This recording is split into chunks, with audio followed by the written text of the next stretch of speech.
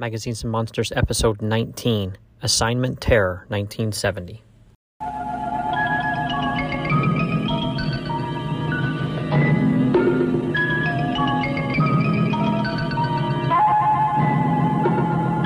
UMO 206 calling Earth. Reply, please. Contact made. Kirian Werner, surgeon, killed in war action. Maleva Kerstein, doctor of biochemistry, killed in automobile accident. Both persons have required characteristics and have been incarnated by our envoys. They will contact you. Remember, success of mission depends on exploiting to the full the superstitions prevalent among the Earth creatures. The first objective is Blaustadt Fairground.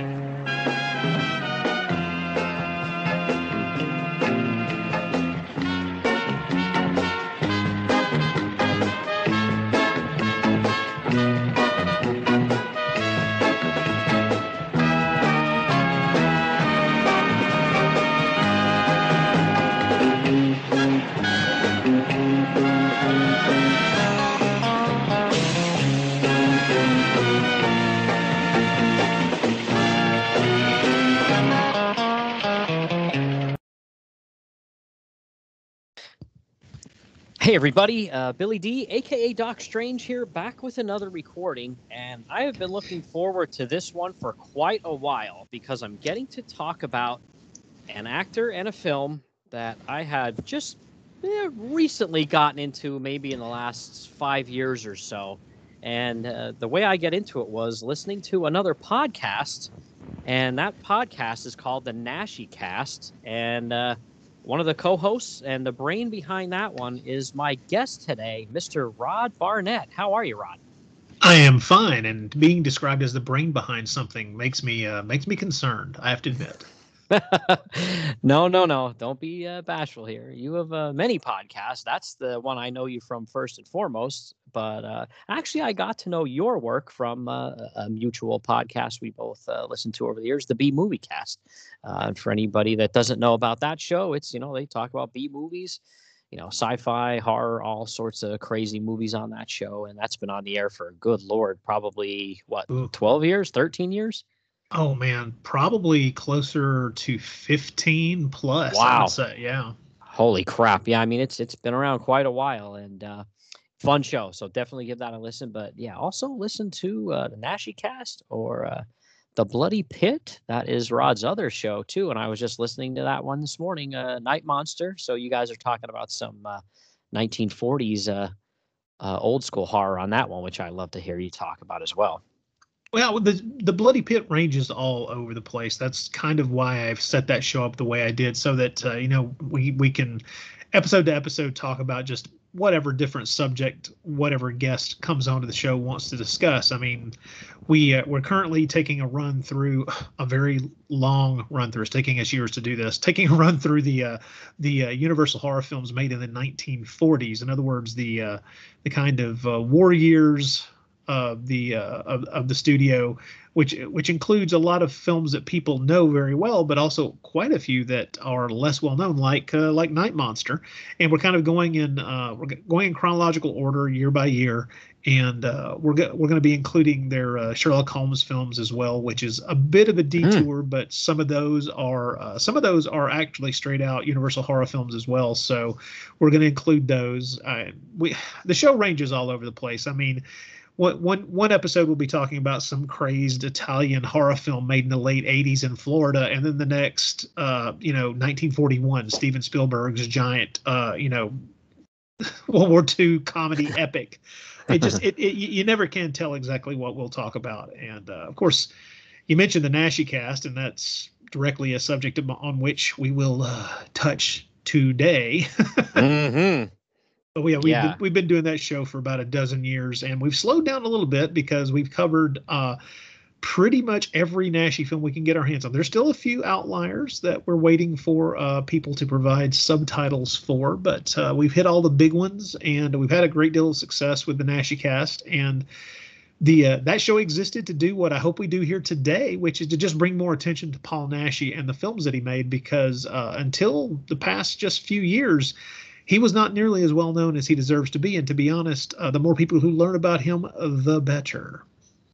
Yeah, for real. I mean, it's he's one of those guys that, like you said, is not maybe, very mainstream, especially over here in the States, certainly in Europe. But yeah, Assignment Terror is the film we're going to be talking about today. And this is a wild one. This one has everything in it, as we talked about off mic beforehand here.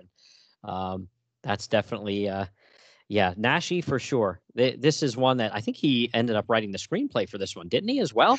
Yes, exactly. Actually, I can give it to you directly. I can give you the details on that directly from him, which is always that's one of my favorite things to be able to do. There was this great interview that he did back in the early '90s, where they sat down and talked with him and went through each one of his films, and so he had some specific things to say about almost every one of his movies.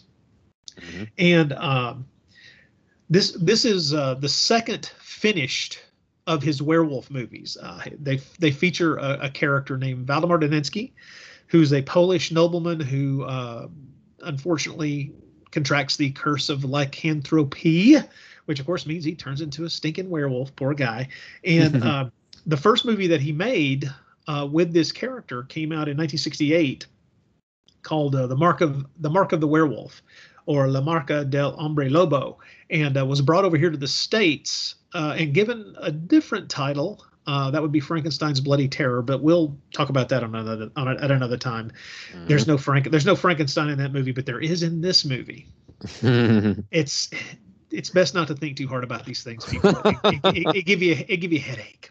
But one of the things that Naschy said about this, he said, after the success of the first film, the Mark of the Werewolf, one of his producers called him and asked for another script, because Naschy had written the script for that first werewolf film and then had ended up almost by default, to a degree, playing the main character, because the original plan was to get Lon Chaney Jr., but by the late 60s, that was not going to work itself out. Well, the idea occurred to me, he says, to make the definitive Monster-thon, including some extraterrestrials as well. The idea was that an alien agent would reunite all of the monsters who had occasioned our most ancestral fears and bring them to life in order to dominate mankind. The idea that later was not in the film because we weren't able to finish it as we wanted was that he was going to create authentic clones of these monsters in order to help the extraterrestrials to dominate and colonize the Earth. It brought the most classic Gothicism to the modern day theme of UFOs. Now, he goes on to talk a little bit about the details and some of the problems that they had making the film, in that it was production was halted numerous times when they would run out of money. And then different people would put money into the pot and they would crank it back up and film some more. But needless to say, it was a troubled production and kind of start and stop. The bulk of the film was directed by one guy. He estimates about 70% of the movie was directed by one guy and 30% by someone else. So it was a troubled production, but there's a lot of love in the movie. And when we get into the details of exactly why he would concoct such a crazy scenario, it's going to be pretty obvious.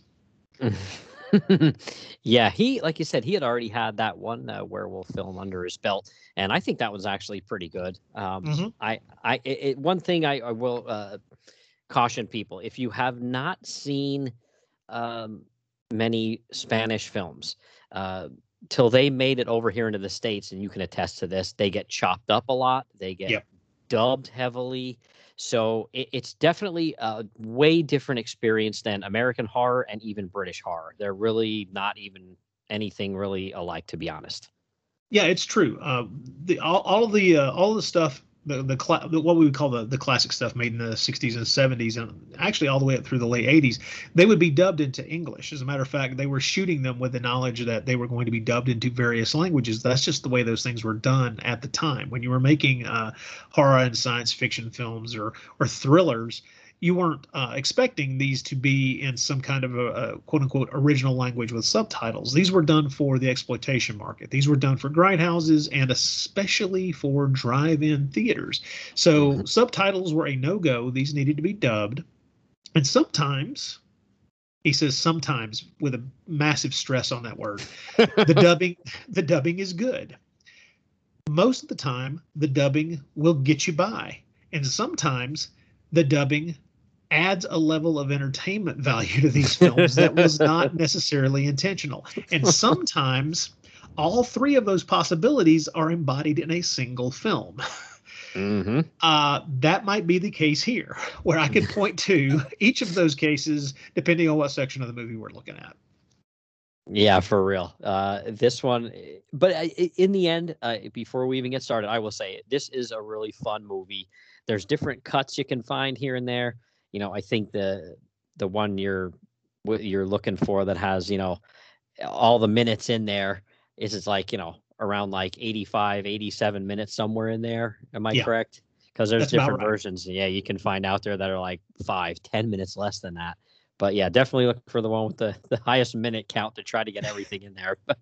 But yeah, this is a wild one. Like you said, yeah, the dubbing sometimes you're like, sometimes it's, yeah, that's not bad, and other times it's what's going on here, and sometimes it's good for a laugh. Yeah, sure. I mean, it gets the job done and it tells the story, but its effectiveness varies from scene to scene. And if you are interested in checking this out in the best way possible, it has been issued on Blu-ray by what we refer to as a boutique label, a small label called Scorpion Releasing, and you can find it on the good old interwebs at a site called Ronin Flicks. And I highly recommend it because any version you're going to see online is, I think, and you can attest to this, it's gonna look pretty bad. It's not gonna. It's as if you have cataracts. Perhaps it's not a great looking. And I have to admit, having watched this movie several times over the years, when the Blu-ray came out, it was a revelation. It was like watching the movie for the first time, not just because suddenly you can see all the detail, but it's also that it was, you know, the first time you've seen a good widescreen print with the correct lighting and the correct amount of color in the print. And it honestly makes you like the movie a little bit more, even though the reason you're coming to the movie in the first place is because it's a whacked out monster mash of a film anyway. So. Yeah, for sure. Yeah. So if you want to see a good print that's very well lit and you can understand and see everything going on in all the scenes, definitely get the Blu-ray. It's worth it if you're interested. It is worth it. Yes. All right. So what about the cast here, really quick? Like the lead guy here, I recognized him right away. Michael Rennie. Yeah. Well, you're going to recognize him immediately for, well, let me think. Probably The Day the Earth Stood Still. That's where most people are going to know him from without even blinking. But he was, you know, a Hollywood actor. He was around for a long time. I really enjoyed him in a number of films, including The Lost World from 1960, which is one of my favorite little super colorful films from Irwin Allen during that period of time. But he was in a blue bajillion films, both good and bad, and a lot of television. And yeah, if you've ever seen Day the Earth Stood Still, you're never going to forget his face. And of course, what's wild is that in this case, he's in this film playing another alien. Yeah, which is great. Now, was this his final film? Pretty close. Yes, he was not well when he made this film, although he does quite a good job. There was one more appearance in a film called Stoney that wasn't released until 1974, but it is true that was a posthumous release. He died in June of 1971. Yeah. Okay. Yeah, and I mean, like you said, he's pretty good in this flick. He's actually, an alien, or I guess I should say an alien that's taken over a human host, maybe. Yeah. That's a good way. And he's pretty good. He's very stoic, very cold, very calculated. It's a pretty creepy character, even with these monsters running around in this flick. Well, he's really great. He's one of those actors who is so centered, and the camera really likes him a lot, and it allows him to, even when he's not in close up, communicate a lot of information and a lot of kind of emotional nuance as to what the character might be thinking just with a shift of his eyes. He's quite good at getting across a lot, even though he's one of the characters in the film that is forced to do a lot of exposition. He drops a lot of dialogue in this movie. But even when he's not, laying out, a couple of paragraphs of explanation for whatever crazy thing you just saw or about to see, he's good. He's good at. He's a great actor, and so he's able to get across a lot of information, even just by the expressions on his face, and like I say, just cutting his eyes in certain ways. He's a pleasure to watch. Yeah, he's a huge bright spot in the film. There's no doubt about that. And then we have our buddy Paul Naschy, like you said, as Count Valdemar Daninsky as well, the werewolf. Now, here's the thing. If you were to do a word count of just how much dialogue Naschy has in this movie, you would be shocked to learn he wrote the thing because it's very clear that one of the troubling things about this production and about the finished form of the film is that the vast majority of what he probably wrote for himself just ended up either not getting shot or on the cutting room floor. To a degree, the werewolf character is just another character in the film, and one suspects, especially when the film starts out with them reviving his werewolf character and then kind of using him as a henchman character to kind of be an enforcer and help them go get the other monsters, then maybe that part was supposed to be a little larger. And it's just that's not the way the film works out, and it's kind of strange. Yeah, it is very weird. Because usually when Naschy is in the film, he's the star and he has a ton of dialogue and he's the main guy, where Michael Rennie's the main guy in this one. And, to a degree, that's something that, Naschy would not have had a problem with because, let's be honest, one thing you should know right up front about Paul Naschy is that Paul Naschy loved monster movies. He loved horror movies. He loved science fiction movies. He read it. He breathed it. The thing that you will note very quickly is that this is a monster-filled movie. Assignment Terror, regardless of the title that it has that makes it sound like some kind of Eurospy movie, the real title of the movie in Spanish was Los Monstruos del Terror, which is the Monsters of Terror, which is basically a much more accurate title for this, although Assignment Terror just, it works just fine. But when you look at this movie, the guy who wrote this was heavily influenced from a young age by Monster Mash movies. As a matter of fact, one of the flashpoint moments of his young life was as a kid being taken to the theater in Spain and seeing Frankenstein Meets the Wolfman. And it changed his life. So exactly. So when you see, especially when you get to the incredible climax of this film, which is this movie's worth its weight in gold for the final battle, if nothing else. And if you can draw a straight line from Frankenstein Meets the Wolfman to Assignment Terror, and Paul Naschy would be the person standing there with a big marker drawing that line for you and pointing to it. It's exactly what he was aiming for. Yeah, that makes a ton of sense now that you just said that, because you figure that movie has Frankenstein monster, it has Wolfman, it has Dracula. That movie has it all too.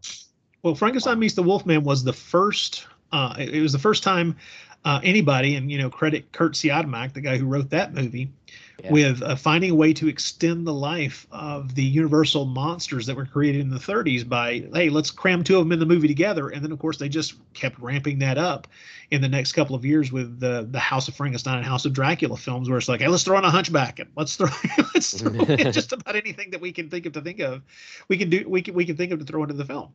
Yeah, and of course, this movie has that as well, Yeah, have people today talk a lot about shared universe with different characters, but man, that it goes that far back. Oh yeah, it was definitely that was it was done organically. It was just a question of how do we keep this thing going? How do we keep this money making thing going? And Kurt Siodmak throws out the idea, and so the producers at Universal just go, yeah, go write that. Well. that informs this movie, and that very thing informs, who knows how many movies after the fact. I mean, it's there are a lot of easy films to point to, and it's like, oh, the Monster Squad. Yeah, exactly. The Monster Squad wouldn't exist without Frankenstein meets the Wolfman. It's that whole idea. But lots of other movies are on that same timeline, and of course this one's kind of crazy. When you can't shoot the entire script and you have to start and stop and you end up with a couple of different directors, the movie's going to be an odd mixture. Yeah, so for me, the rest of the cast too, I was totally like it. I didn't recognize any of them. You had, really? No, none of these other people. Well, I didn't recognize any of them. Okay, well, let me clue you in. There's some important names here, and I'll try to do this quickly so that I don't freak everybody out.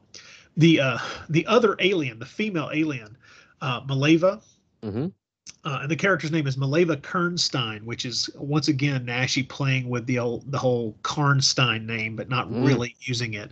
So you get a little bit of that. You get a little bit of that old vampire flavor just by the use of a similar name. It's played by a German actress named Karen Dor. Now she, besides being absolutely gorgeous, is also a super talented lady who had this very long career starting in the 50s, making what she's best known for is she was the darling of what are known as the Krimi films, these crime movies made in Germany that were generally adaptations of these crime novels.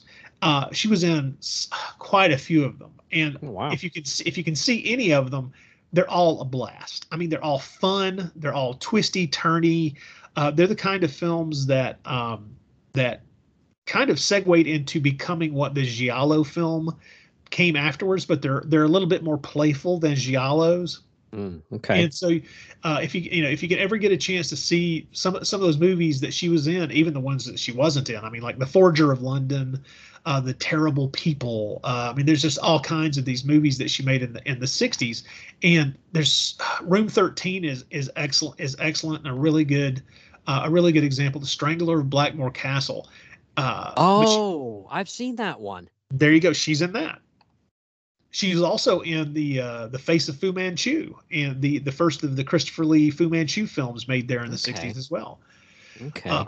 Yeah. I mean, but when you see a title like The Sinister Monk, if that doesn't entice you to see it, you come on, man.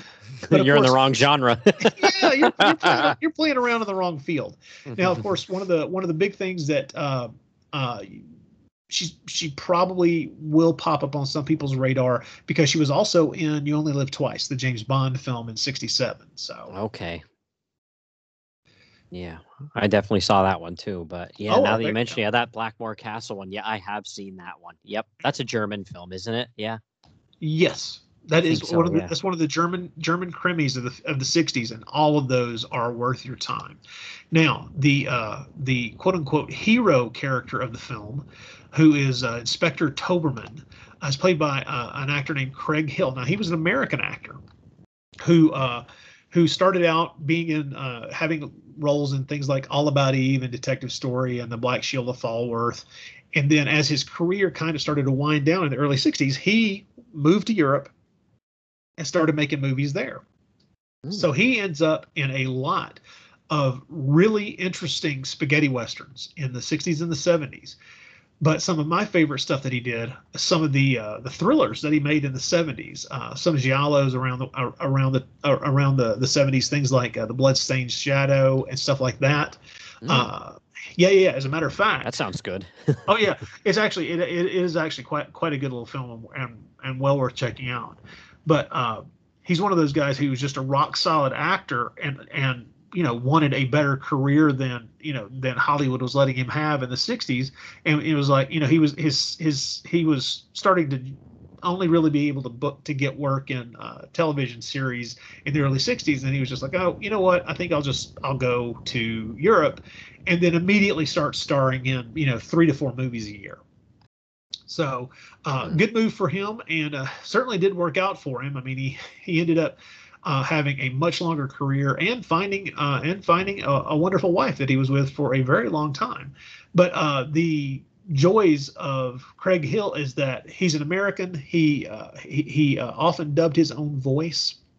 So everything when you're looking at him on screen, we're talking about how weird the dubbing can be. Craig Hill always looks great in these things, so that's a big plus. Now, I'm not going to go crazy here. I'll just go one more deep, and that is the lovely and wonderful Patty Shepard, who plays Ilsa Sternberg, the very peppy, very peppy character in this film, who is pretty much there to entice Inspector Toberman and to also kind of be the damsel in distress to a certain degree. Patty Shepard is wonderful. She is she was an American as well, but she moved to Spain when she was about 18 and ended up being a model and then moving into a career in film. And of course, I know her primarily as someone who had some really juicy roles in some Paul Naschy movies, this being the first. But she's great in this, but she's spectacular in the next Valdemar Daninsky film that she was in, because she plays the vampire villainess in a movie called The Werewolf versus the Vampire Woman. She's the vampire woman. And she is absolutely wonderful in that. As a matter of fact, she's wonderful in anything you're going to see her in. She made a lot of movies in Spain and around Europe. She even ended up in some American films that were shot in Spain, like the Western in 1973 called A Man Called Noon. But she's beautiful, talented, and somebody who, once again, you could always count on. She's one of those people who, as soon as you know, to be blunt, as soon as I know she's in a movie, I'm trying to track that movie down, because I know there's going to be at least one thing worth watching in that movie. Well, and we were saying earlier too, like there are certain, things you're going to see in, Spanish horror and especially Naschy films. One thing we forgot to mention is beautiful women. You will always have them in those films every time.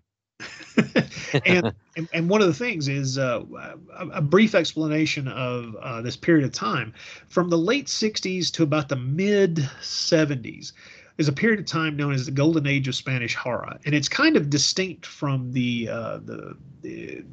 period that same period of time films that were being made in other countries in Europe, like Italy especially, because Spain was kind of its own weird thing. Because during that period of time when there was this great flowering of horror films being produced in Spain, it was still a country living under a dictatorship. So there was a lot of censorship, and the reason that a lot of the Spanish horror movies, the monster movies that were made during that period of time are the way they are, is they were having to be very careful and couch things in certain specific ways. And so one of the things that they even had to do beyond just being careful about, the subject matter in general, is that one of the big selling points for any exploitation film then or now, of course, is just what exploitable elements are within it. And one of the big things, especially in the 70s, was going to be a certain amount of nudity. But in Spain, that was verboten.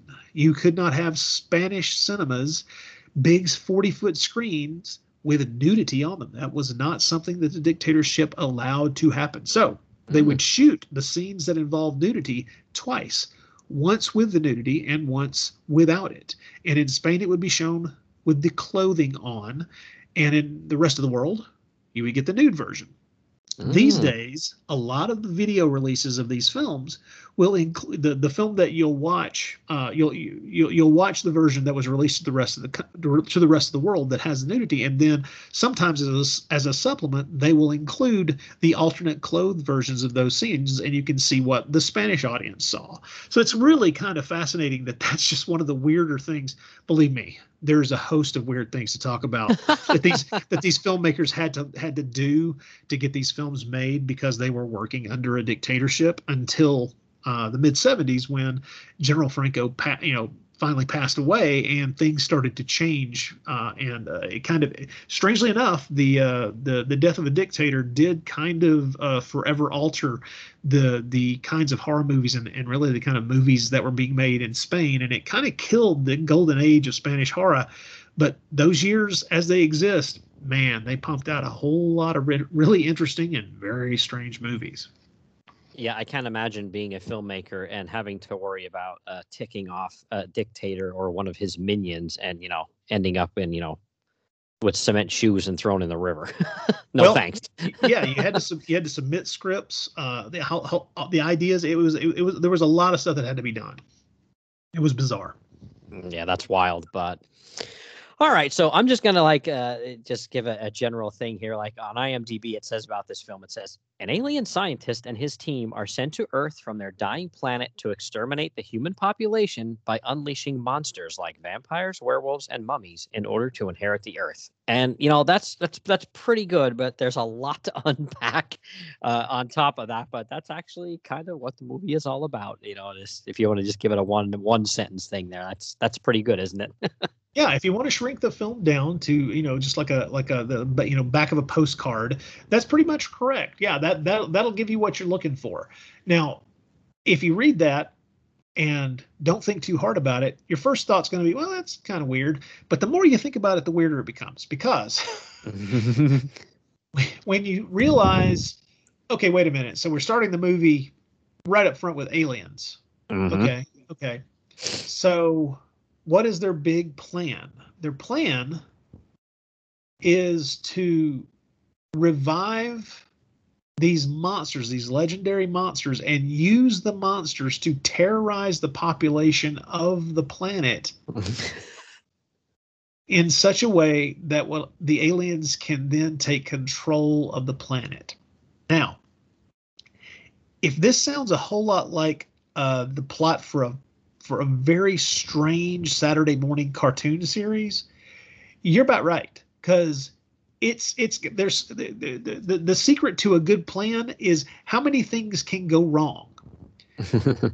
This plan builds things that can go wrong into things that can go wrong into things that can go wrong. It's like a nesting doll of problems. Yeah, I mean, first of all, you really think like 4 monsters are going to terrorize the entire Earth? What are you going to do? Have a Lear jet for them to just hop from country to country, or what?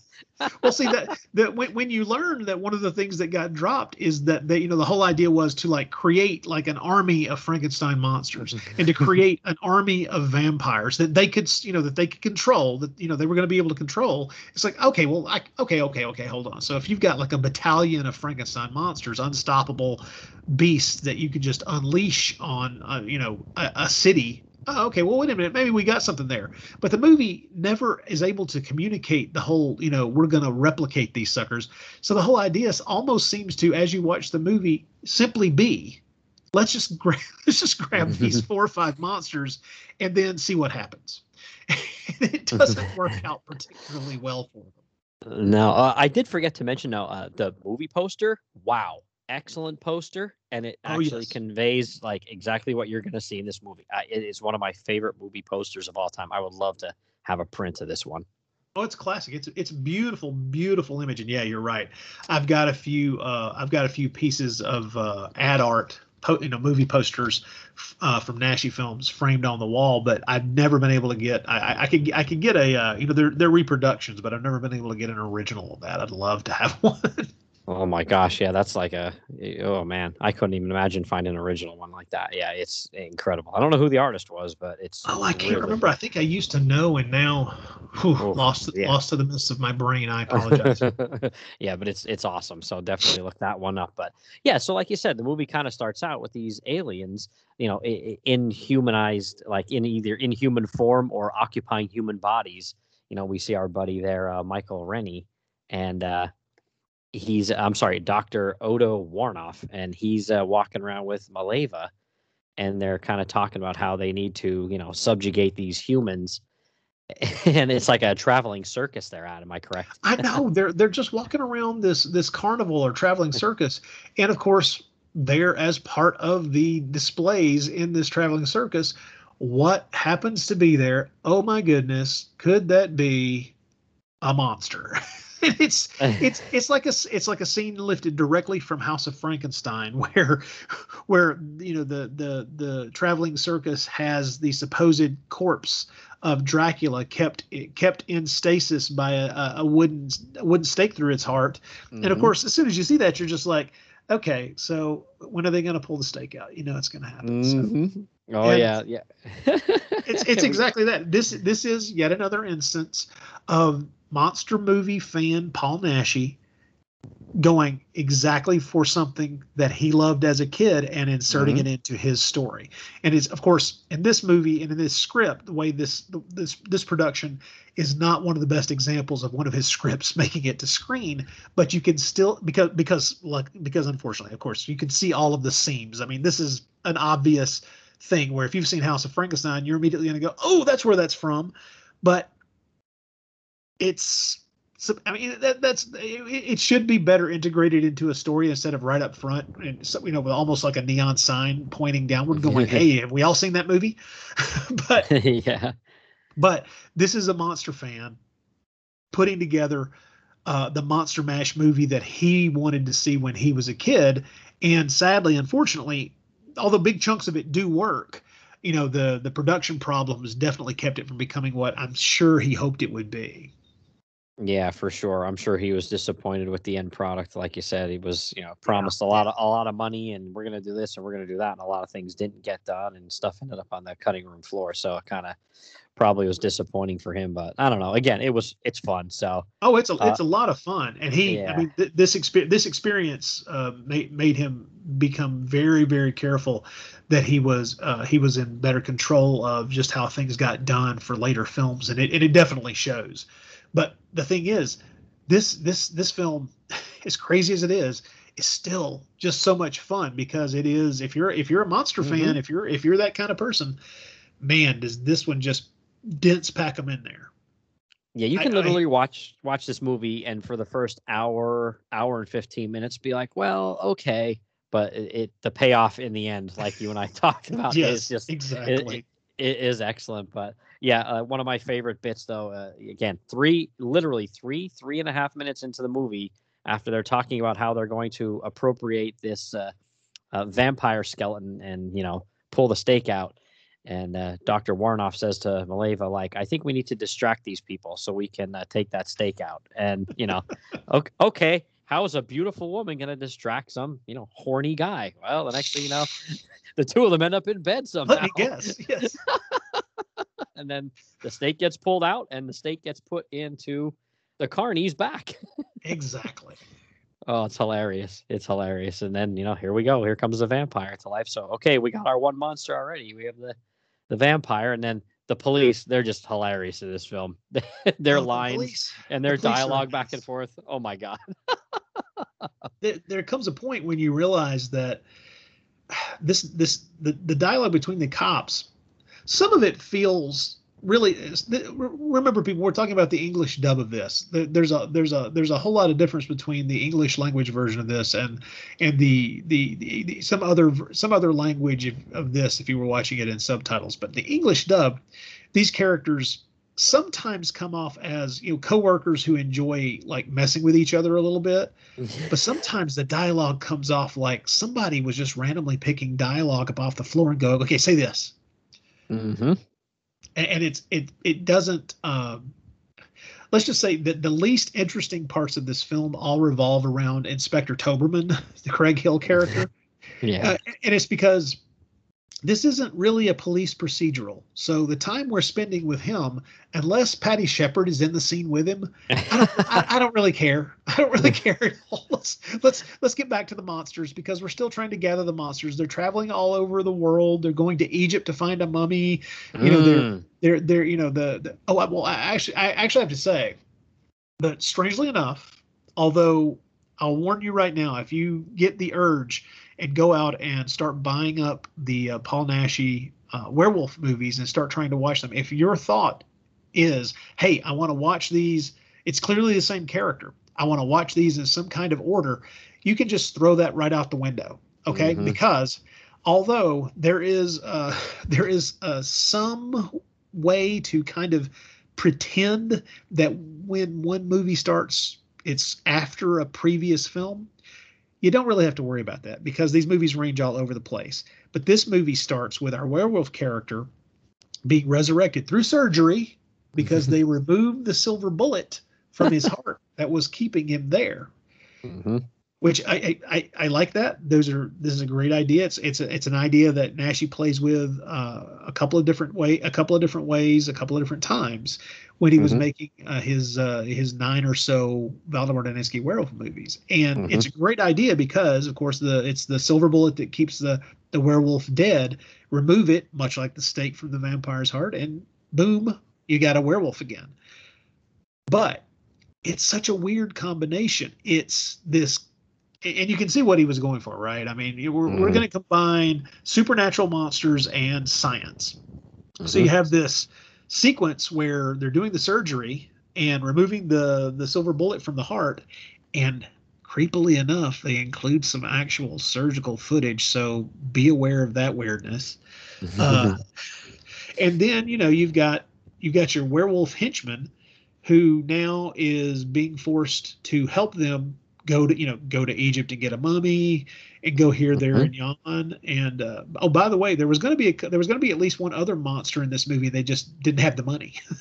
Yeah, I thought I was reading about that. What is it, a golem? A golem. They were going to do a golem, and it did not work out. The start and stop production kind of nixed a whole lot of things that did not end up in the finished film, and which is a real shame. But then again, at this point, it's like, how many more monsters do we need? Because in that throwdown at the end, I mean, it's kind of a monster. One monster is going to take all to a degree. Now, here's the thing. Okay, so when we get around to, it's not the Frankenstein monster. Let's be careful. We don't want to say that it's the Frankenstein monster, because in the movie the name they actually use is, and I'm gonna take a shot at pronouncing this name. Okay, I will fail. I will attempt. I will fail, but I'm gonna give this a shot. Okay, it's Farron. See, I've already blown it. Ferensalin, something like that. In other words, it starts with an F and has multiple syllables, but isn't Frankenstein. And you just better believe that it's not Frankenstein, because we do not want to get sued by Universal. Yeah, except it did look pretty close, though. Except that it's the worst. Okay, the Frankenstein monster makeup is the worst makeup in the film. It's terrible. It's awful. It's very generic looking. Yeah, it's very generic looking. Of all the monsters, yeah, he is the most generic looking. And didn't Naschy say at some point too, whoever the guy was that did the makeup kind of sucked? Yes, he was flat out. He was not messing around, because that's one of the things. That's another thing that Naschy never let happen again. He was just like, okay, wait a minute. We had good makeup in the first one, and this one, it's for crap. We're not letting this happen again. So from there on, there was a level of control over the makeup from there on out. I mean, there were some really great people he worked with after this who did excellent jobs. Some of the werewolf makeups that he was able to get in some of his later films are top of the line. But yeah, even the werewolf makeup in this, which I'll give you is passable, it's the weakest. It's the weakest of all of his makeups in any of his films, and it's kind of sad. But even worse is that Frankenstein monster. But the vampire looks fine, although he's they don't call him Dracula for some reason. I don't know that anybody was like standing around going to sue them for using the word Dracula, but they don't call him Dracula. But as we were talking about before we started recording, this movie sports one of the most impressive mummy makeups in the history of film. It's gorgeous. The mummy in this movie. Well, first of all, weirdly enough, they do something that it certainly wasn't done before this to any real effect. It's a female mummy, and not that factors into anything in the movie. It just gives the creature a slightly different look, and the makeup choices, everything from the face to the wrappings to the creepy way the hands look, everything. It's a great mummy. So pretty good werewolf, really good mummy, okay Dracula, terrible Frankenstein monster. If you're keeping a scorecard, believe me, that's how you're going to feel too. So yeah, to me, the mummy, I mean, the part where they go to resurrect the mummy is really creepy. Now, again, on the Blu-ray, I'm sure it looks fantastic. If you watch like a version online anywhere, it's very dark. but it is super creepy. And Yep. just the other actors that are on the set there, when that mummy comes out of that coffin, or sarcophagus, I guess you would say, it creeps them out. Like their reaction to seeing this mummy, like it scares the crap out of them. And they do a great job of relaying how creepy this monster is. It's kind of amazing. It's Mhm. that's what I'm talking about, people. This movie is in parts fantastic, in other parts not fantastic. But when it is fantastic, it is on fire. And yeah, the Mummy Resurrection scene is just it's one of the best scenes in the movie. It's incredible. Mm-hmm. Oh yeah, for sure. And then I did want to mention too that the way they're controlling, the werewolf is they have some kind of serum or whatever to kind of control him. That he can't just change whenever he feels like it. Kind of, I think that's how it's explained. Yeah, they've essentially found a way to kind of it's part of the control they're exerting over him. Yeah. Mm-hmm. Yeah, and then I forgot to mention as well. They have they are holed up in this crazy old castle like you would see in one of the Universal or Hammer films too. I don't know where they were just like with a mad scientist lab. Yeah. Yes, scouting out locations, or if it's an Airbnb they just took over or something. But this really cool castle.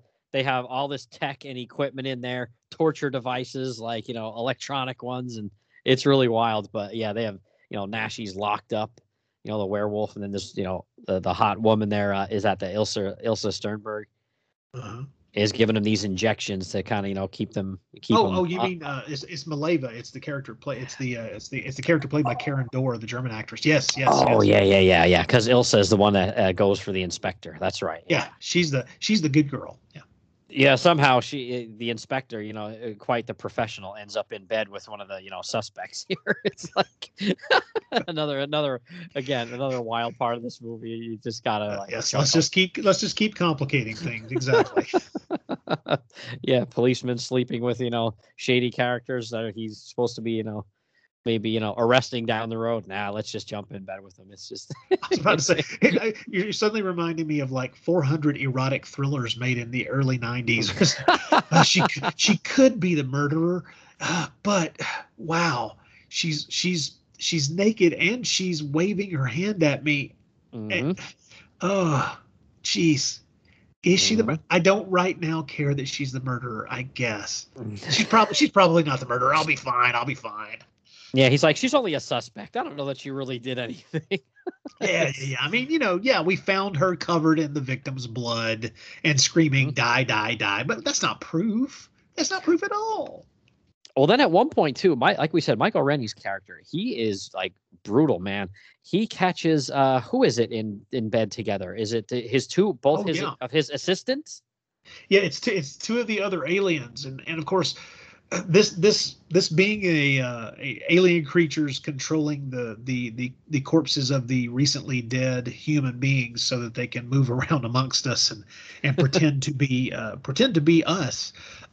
The problem that that eventually turns out to be, surprise, just like every story ever written about this kind of thing, is that if you're a human long enough, those pesky emotions start to get in the way. And of course, how do those pesky emotions start flaming up and showing themselves? Oh, that would be love, the desire for love and affection, and what was horny. the word? They get horny.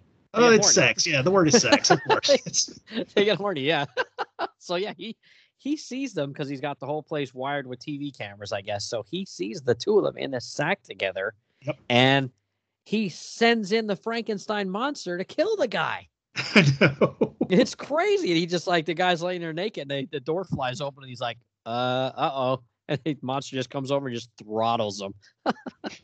This did not work out the way he intended. Yes. Yeah, I hope it was good because it was the last thing that happened to him. The last thing that happened to this poor guy. Yeah, it's like people always say, like, what a way to go. So I guess he got his wish. Too funny. But yeah, and then another thing I thought was funny too. It's like, it seems like Dr. Warnoff has, complete control over the Frankenstein monster. He's kind of got, Nashi, Valdemar Daninsky is subdued. Yep. But the vampire guy seems like he's just got the run of the castle and he's just running amok and keeps trying to hypnotize all the women. Yeah, yeah, it's like they're just keeping him around Yeah. with a leash that's just a little too long, and they're not really keeping an eye on him. And it's like, you keep a vampire around, and they're gonna do vampire stuff. You gotta really think Mm-hmm. about this. And yeah. That's you're right. I think part of that, the idea seems to be that vampires are a little more difficult to control. Mm-hmm. You can ratchet the reluctant werewolf. That's the beauty of the werewolf characters. The werewolf never really wants to be a werewolf. He's cursed. He does Mm-hmm. not want to be the slavering hairy monster that rips people apart, tries to rip their throats out and kill them. Mm-hmm. But you got your basic vamp, and although that is a theme that can be played with vampires in general, vampires are just slavering monsters who are trying to get blood to live. And so keeping a vampire around, you best either lay in a supply of blood or just expect to lose a couple of cast members. So Yeah, I mean, they're not usually pawns. They're usually are using the other monsters as pawns. So maybe he wasn't liking these aliens trying to use him as a pawn, I guess. hey, get in the way of Victor Von Doom and expect Latveria to come crashing down upon your head, and that's essentially what they should have known going in. It's like, don't be careful, guys. Be very careful. Yeah, so I mean, as the movie goes on, the aliens, just like you said, they start to become more human.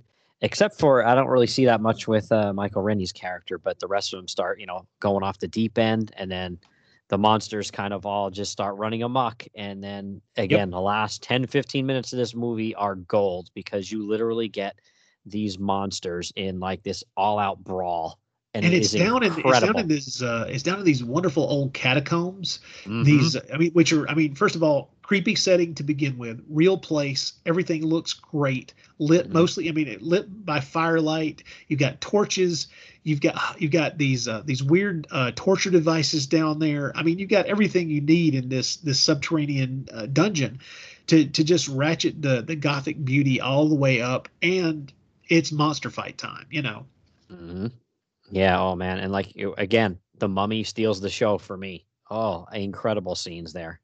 Yes, it's like I say, the one thing that was always missing from, and this is a sad thing to say. I am a bit of a fan of the Universal Mummy movie. I'm a fan of mummy movies in general, and I know that makes me weird.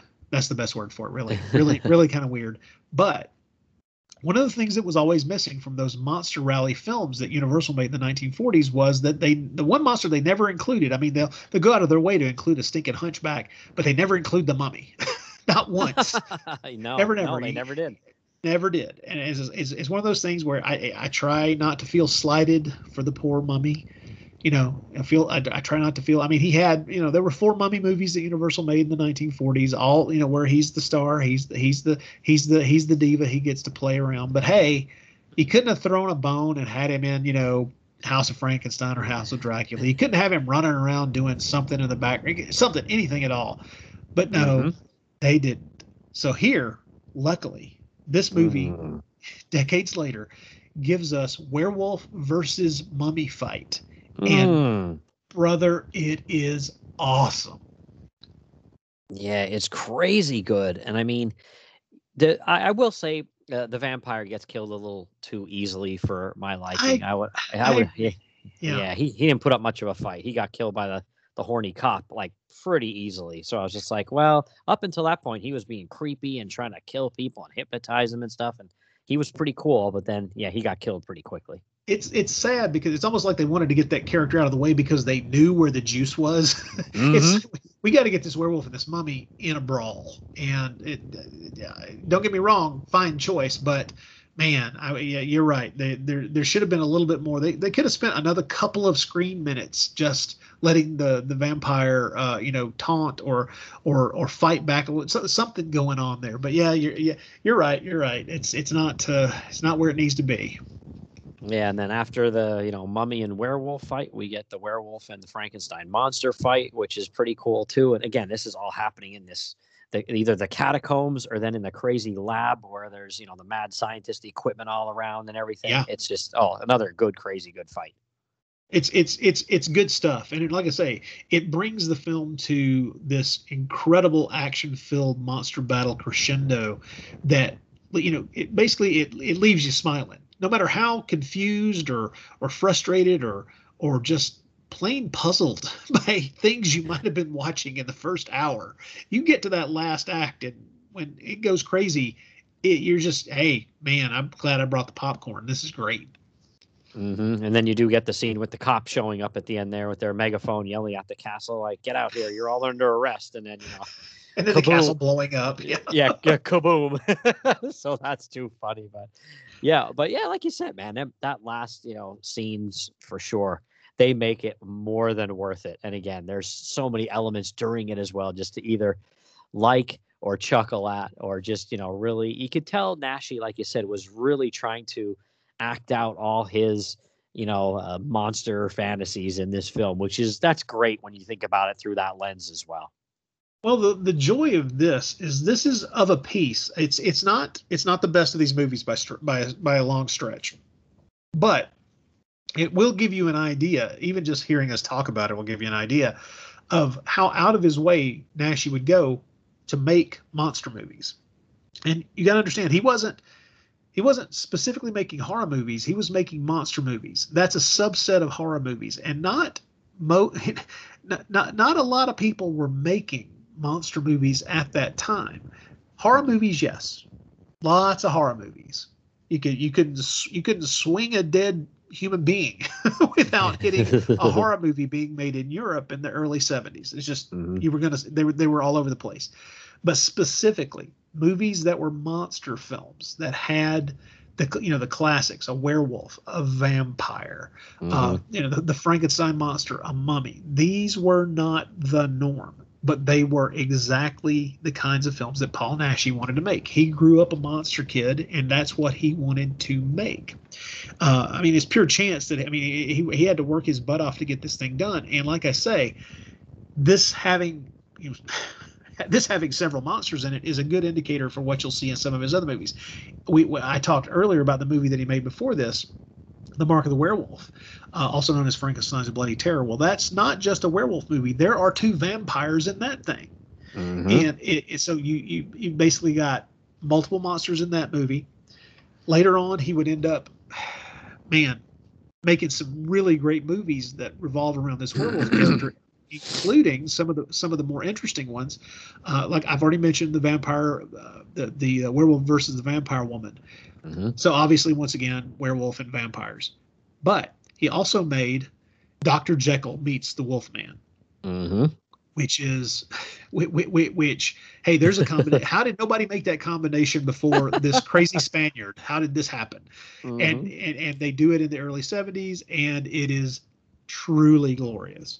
So even in just quote unquote just the werewolf movies, you're not just getting a werewolf. He's throwing extra monsters in there because the whole idea behind these is you're these supernatural creatures. You're not gonna. His vision of it is, if this supernatural creature exists, surely others do as well, and surely in some way they would be attracted to each other. There's something about it. There's some supernatural thing that would draw them together, and those werewolf movies are blessed. And the thing is, you could go and have a massive movie festival, a Paul Naschy Film Festival, and watch several great horror movies that he made, monster movies even, and still not watch any of the werewolf movies, because he wanted to make everything under the sun.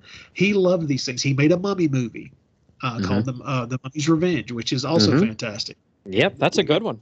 Oh, it's absolutely wonderful. Another great Blu-ray is available of that, where it's just this great Victorian story of we've always referred to the mummy in that movie as the head smashing mummy, because if he didn't like you, that's just what he does.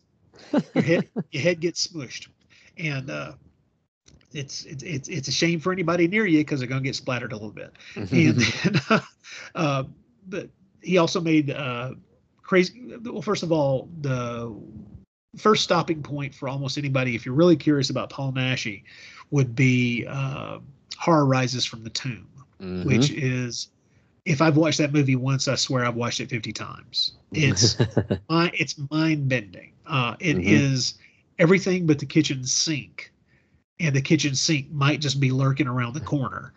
It's just an astonishing piece of work that is you never know which way it's going to jump, and it will keep you riveted the entire time. It's amazing.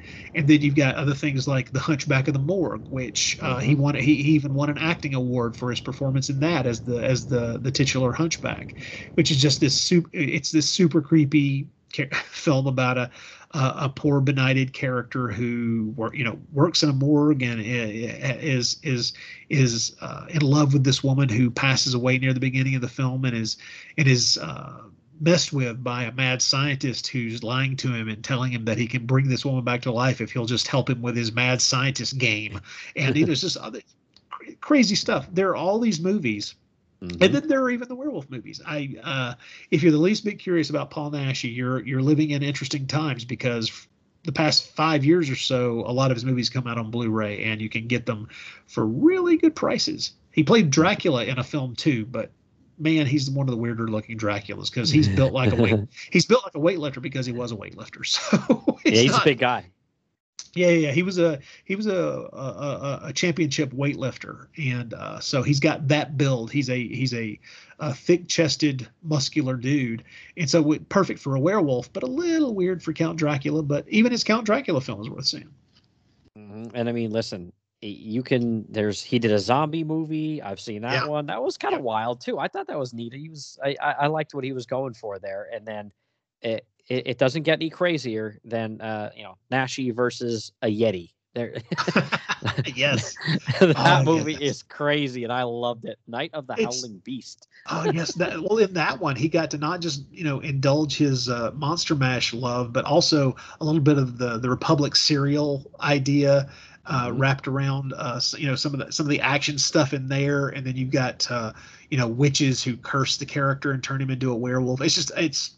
It's an amazing film. Yeah, that was one of my very first Paul Naschy films. As a matter of fact, it was my first Paul Naschy film that I saw on VHS tape way back 30 years ago. My God, I'm old. And it's one that just immediately made me a fan, because it's if you've only heard about this stuff, whichever the first one you see is going to be the one that's going to be probably the make or break until somebody talks you into a different one if you didn't enjoy it. And by the time you've seen that movie with all of the craziness that's going on there, and yet it's not crazy like this where you're wondering what's happening. It's crazy just because it has all these weird elements and it's still moving forward and working as a story. It's like, oh my God, how did they manage this? But the joys of going through Paul Naschy's horror movies is that there are quite a number of them. And yeah, you're right. You're going to run into a Jamaican zombie film, and you're going to run into Count Dracula, and you're going to run into Dr. Jekyll, and you're going to run into a mummy. You're going to run into a whole lot of different kinds of stuff. And he also made some great thrillers as well. He made a great rural giallo called Blue Eyes of the Broken Doll, which is just top notch. Great little thriller. Great thriller. Yeah, I have yet to see that one. I really want to see that one because I've heard you talk about it on several occasions. It's good. It sounds great. Yeah. It really is good. Yeah.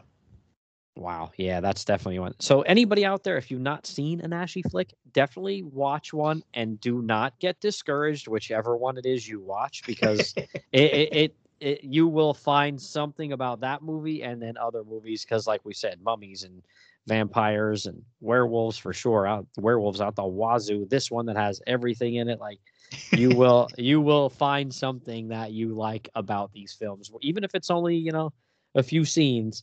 Like we said in this one too, that try this one out first, because the first 3/4 you might be like hot and cold about, but you'll definitely be excited about that last one with these monsters going crazy at the end. That's got to catch you if you're a monster fan.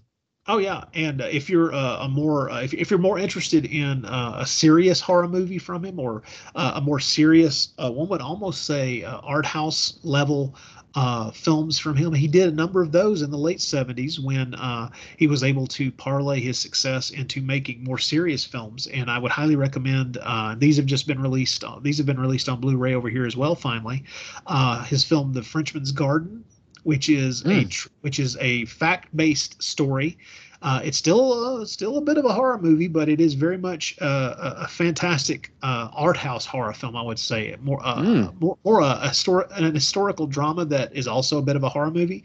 Okay. And if you want something that is absolutely art house, absolutely brilliant, and probably Frenchman's Garden and is one of his best films. I mean, like the kind of film that you once you've seen it, you'd think, man, Criterion is it should have been putting this out on Blu-ray. But the other one that I would put in that same category is probably his best film. In Spain, it was known as El Caminante, but it was released over here. That means The Wanderer or The Traveler, and it's essentially a period piece about you're pretty sure once you're into the story that what you're watching is the devil come down to earth to just roam around and cause trouble. And it's a period piece set during the 15th century, and it plays a lot like the kind of thing where Satan comes down to earth to see if he can entice people into going against God and doing the most selfish acts imaginable, and by kind of leading the way. And it is an astonishingly brilliant film, and one of the best things he ever made. But like again, if it's not like his monster movies, it is very much an intelligent art house type of horror movie, and he got the chance to make a number of those while he was still occasionally making a werewolf movie here and there as well. So yeah, that sounds wild. It's great stuff. It was released on Blu-ray over here as The Devil Incarnate.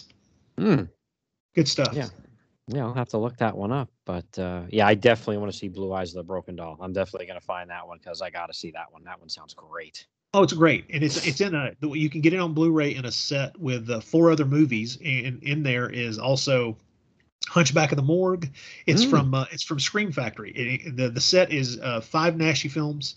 It's the first of the Naschy sets that Scream Factory put out. It has Horror Rises from the Tomb, Blue Eyes of the Broken Doll.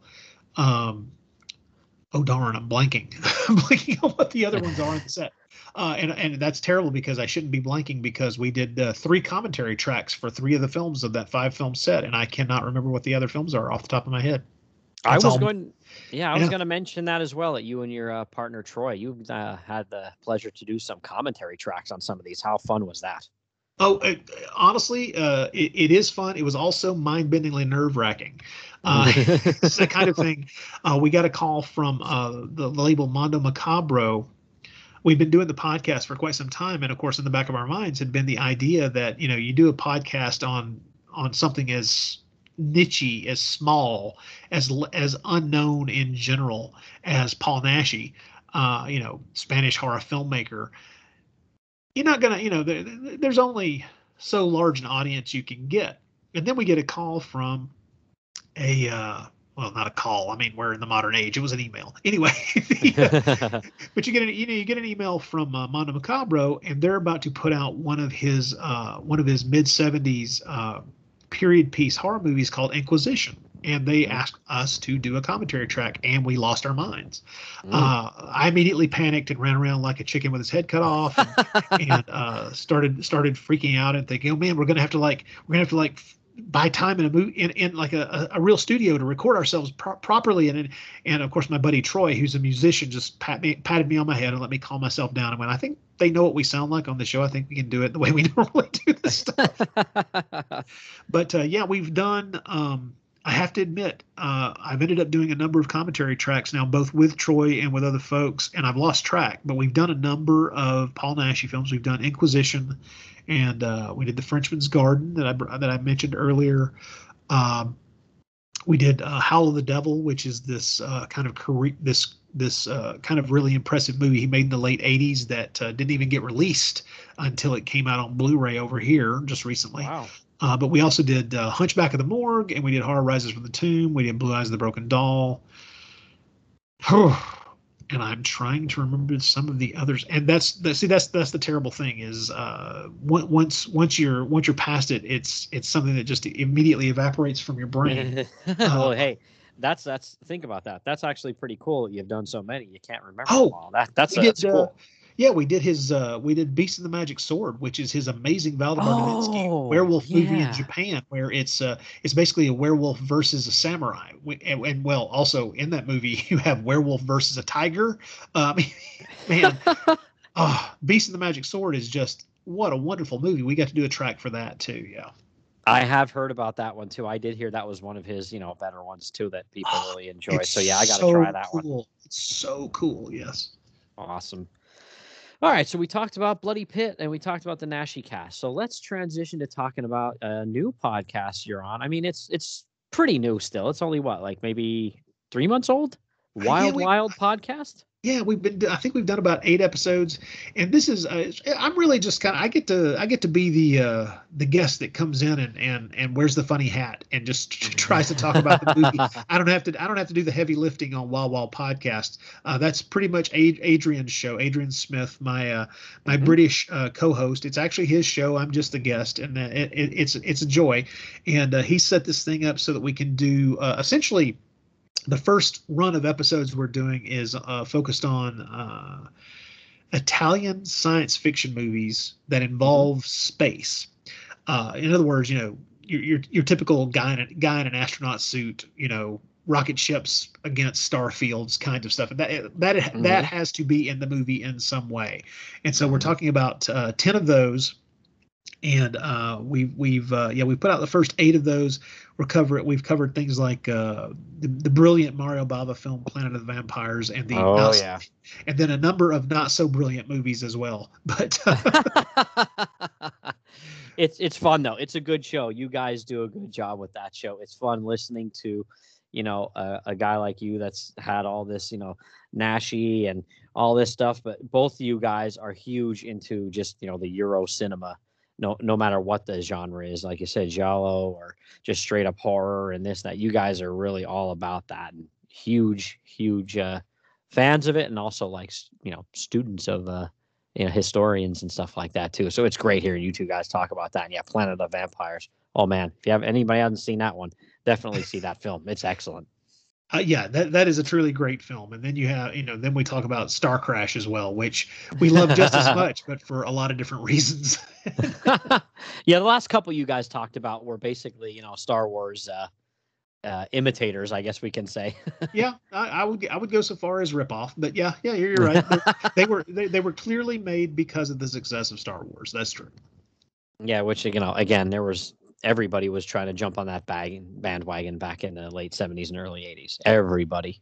That was a good dollar for a little while there. Yeah. Yeah, no kidding. But all right, my friend. So what else do you have going on? Anything coming up you can tell us about here? Oh my goodness. Trying to keep different episodes, trying to keep things juggling. A couple of my co-hosts who I foolishly allow to pick certain films to talk about on the podcast have talked me into covering the 1980s weirdness film Evil Speak. So that will be coming up sometime here. I'm hoping October, November, something like that. Okay. We've got another Sherlock Holmes film. The next Sherlock Holmes film in the Universal series we'll be doing here very soon.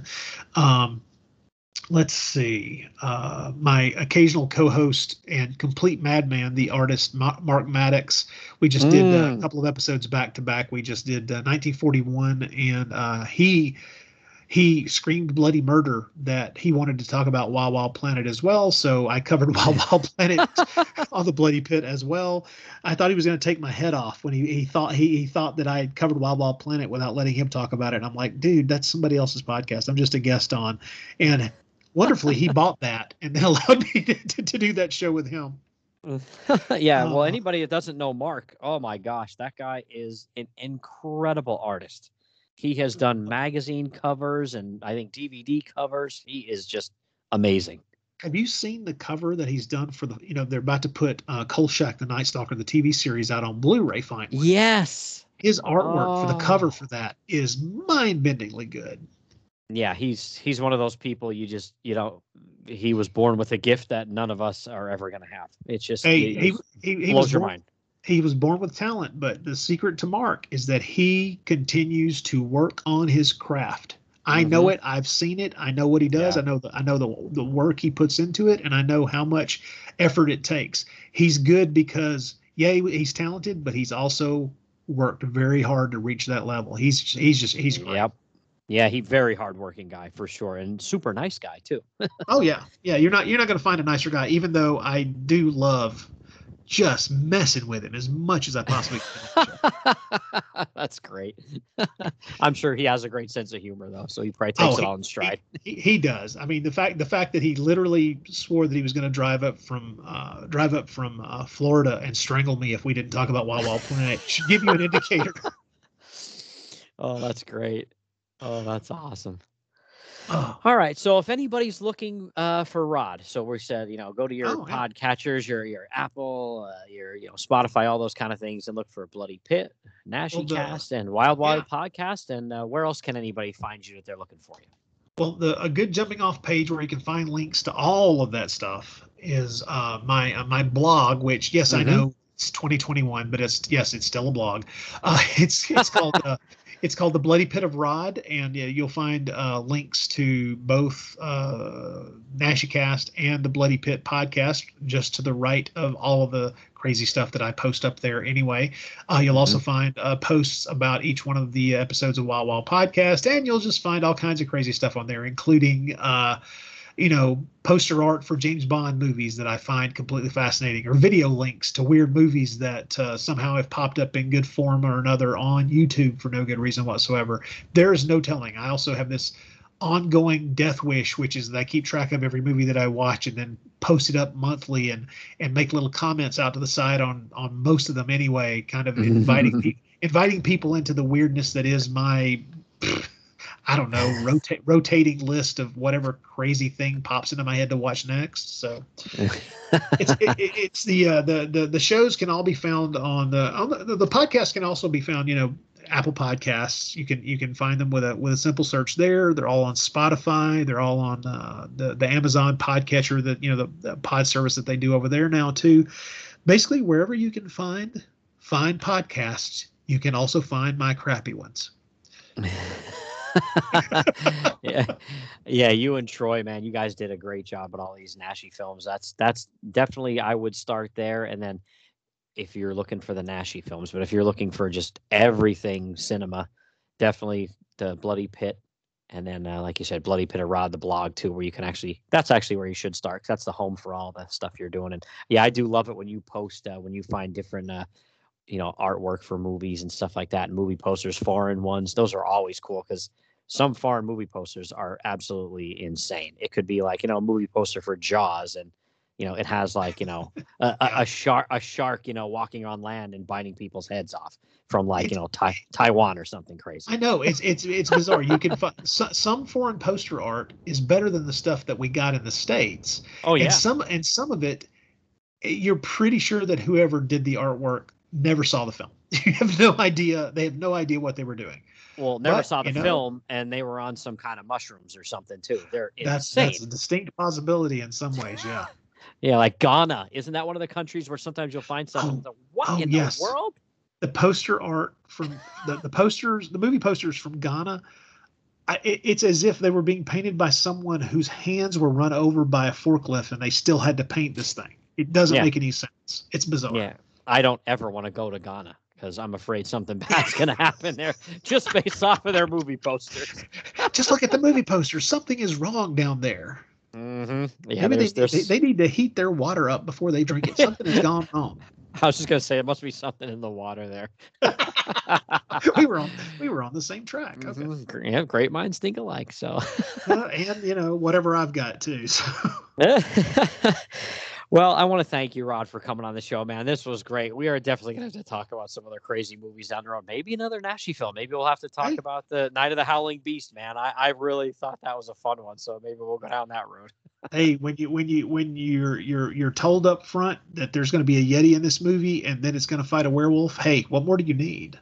I know, really. It's just, you've got it all there. I mean, okay, maybe this one has more monsters, but a Yeti versus a werewolf is awesome. So. All right. But yeah, thanks again. I appreciate it, Rod. And thanks for coming on the show, man. Really, really appreciate it. All you do. I love your shows. And thanks for coming on, buddy. Glad to be here. Thank you very much for inviting me. All right, so everybody hang on. I will be back in a minute to wrap up. Hello, this is Rod Barnett. I'm the host of The Bloody Pit, the podcast that examines films from across the decades. On The Bloody Pit, we have several ongoing series of shows within the show focused on specific things in genre cinema that I and my co-hosts find fascinating. There's a long-running series focused on Italian maestro Antonio Margheriti's films from the 1960s all the way up through 1990. There's an on-again, off-again series focused on 1970s science fiction films. There's an in-depth look at the Western movies that William Castle made before he struck out on his own and became the horror auteur that we know and love. A look at the classic Coffin Joe films from Brazil. And our long-term project to look at every Universal horror film made in the 1940s. That's a long project, people. It's going to take us a long time.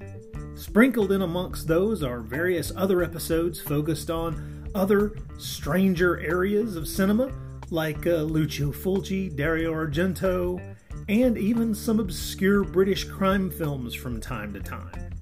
So join me and my rotating crew of co-hosts as we examine the stranger side of cinema through an exploitation lens. Except when we don't? Yeah, you never really know exactly what to expect on The Bloody Pit. So join me for The Bloody Pit.